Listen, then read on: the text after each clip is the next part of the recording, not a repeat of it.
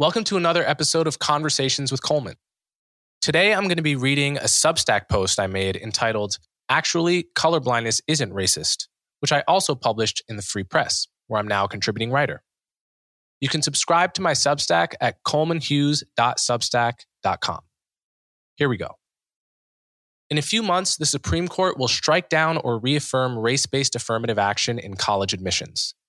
The anticipation surrounding the court's decision, in two separate cases pitting students for fair admissions against Harvard and the University of North Carolina, has reignited the long-running national debate over colorblindness. The question is, should universities be permitted to discriminate on the basis of race? Should they be permitted to see race? Not seeing race is the surest way these days to signal that you aren't on the right side of this divide. Indeed, the term colorblindness has become anathema to right-think. If you live in elite institutions, I'm talking universities, corporate America, the mainstream media, the quickest way to demonstrate that you just don't get it is to say, I don't see color, or I was taught to treat everyone the same. Once considered a progressive attitude, colorblindness is now seen as backwards, a cheap surrender in the face of racism at best, or a cover for deeply held racist beliefs at worst. But colorblindness is neither racist nor backwards. Properly understood, it's the belief that we should strive to treat people without regard to race, in our personal lives and in our public policy. Though it has roots in the Enlightenment, the colorblind principle was really developed during the fight against slavery and refined during the fight against segregation.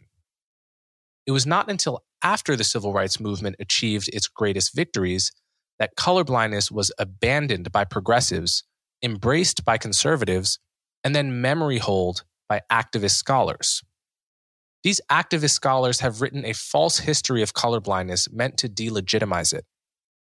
According to this story, colorblindness was not the motivating principle behind the anti-racist activism of the 19th and 20th centuries.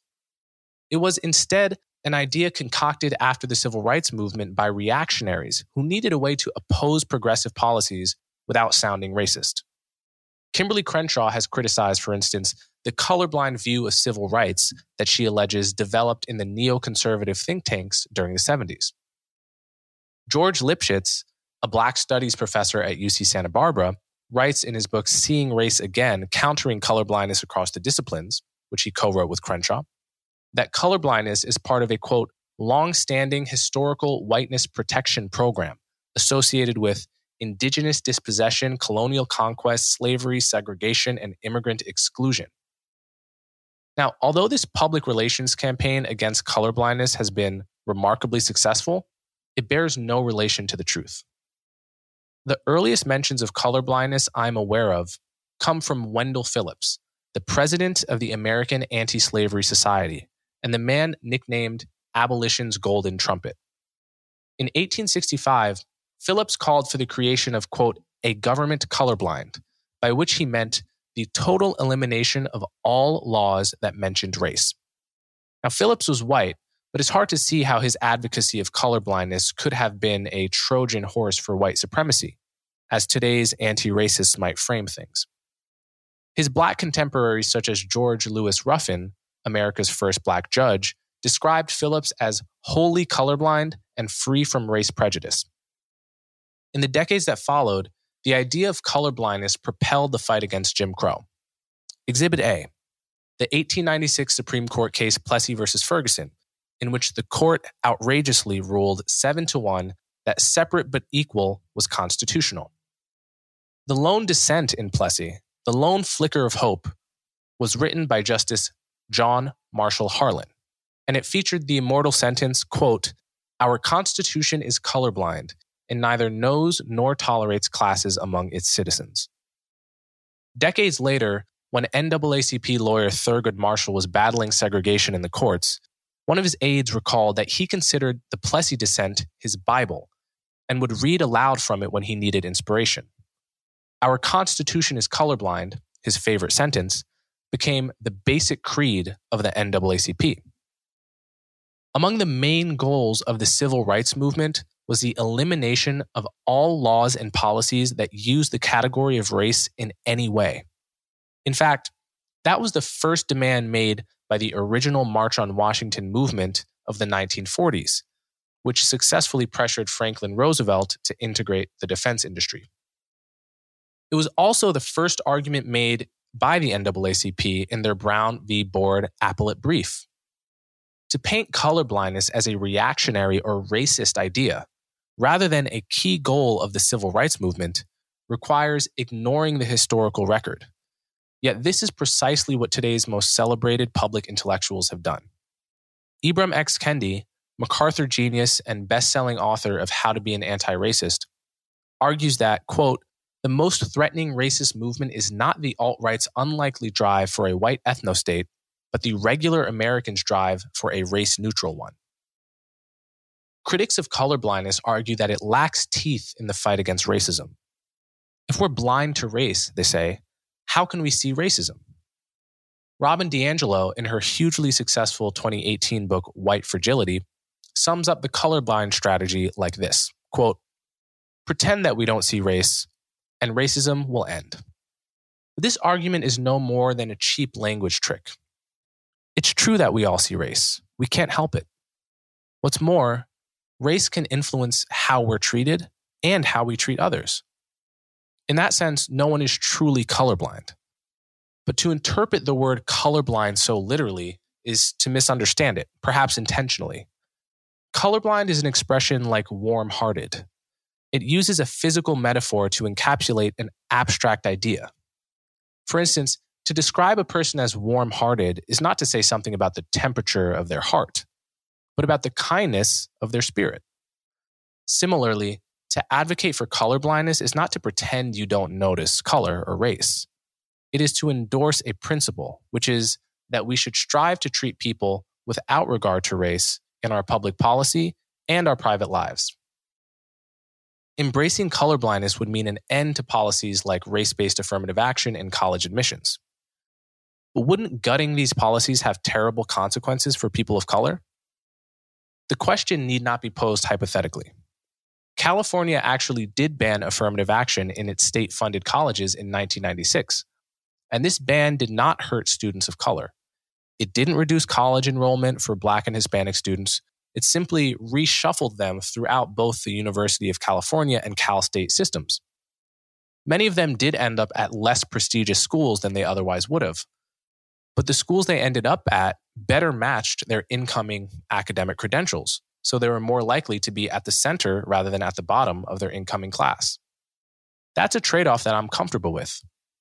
And there's no reason to expect that a nationwide pivot away from race-based affirmative action would be any different. What's more, eliminating race-based policies does not mean eliminating all policies aimed at reducing the gap between the haves and the have-nots. It simply means that such policies should be executed on the basis of class, not race. Not only is class a better proxy for true disadvantage, but class-based policies also avoid the core problem with race-based ones, which is this. To discriminate in favor of some races, you must by definition discriminate against others. This discrimination creates an endless cycle of racial grievance and resentment in every direction. Income-based policies such as progressive taxation, earned income tax credit, need-based financial aid, these tend to be more popular and less controversial than race-based policies, in part because they don't penalize anyone for immutable biological traits. Pivoting toward colorblindness would not only mean getting rid of bad policies, it would also mean embracing good ones. Take traffic cameras. A traffic cop's decision-making could be contaminated by racial bias, but a camera that catches you speeding or running a red cannot. You might therefore expect that everyone interested in reducing racial bias would support traffic cameras. Yet progressives have criticized such cameras on the grounds that they don't yield equal ticketing rates by race. That is, they don't yield racial equality of outcome, which is often called equity. This is where the principle of colorblindness cuts through moral confusion like a knife. True anti-racism means creating colorblind processes. That's to say, processes where racial bias literally cannot enter. even if those processes yield results that don't mirror the census. Though it's a pretty boutique example, blind orchestra auditions are another policy we should preserve. This example resonates with me not only because I'm a professional musician, but because it serves as a metaphor for the society we should all want to create. Auditioning musicians behind a veil guarantees that racial and gender bias can't possibly contaminate the decision-making. Yet, this has come under criticism by progressives who adopt a kind of paint-by-numbers approach to racial justice. Top orchestras, they say, must be 13% Black because America is 13% Black, even if we have to discriminate against individual musicians to achieve that outcome. So how is it that progressives abandon colorblindness? In the early 1960s, there was an elite consensus that colorblindness was the goal of race politics. Then the race riots of the late 1960s led politicians and corporations to perform an about-face. They began implementing race-based policies as a hasty and pragmatic response to the riots, very similar to the way governments and corporations did the same thing in response to the riots of 2020. Today, you can scarcely find a professor at an elite institution who would defend colorblindness. But this is a grave mistake. Colorblindness is the best principle with which to govern a multiracial democracy. It's the best way to lower the temperature of racial conflict in the long run. And it's the best way to fight the kind of racism that really matters. And it's the best way to orient your own attitude towards this nefarious concept we call race. And we abandon colorblindness at our own peril.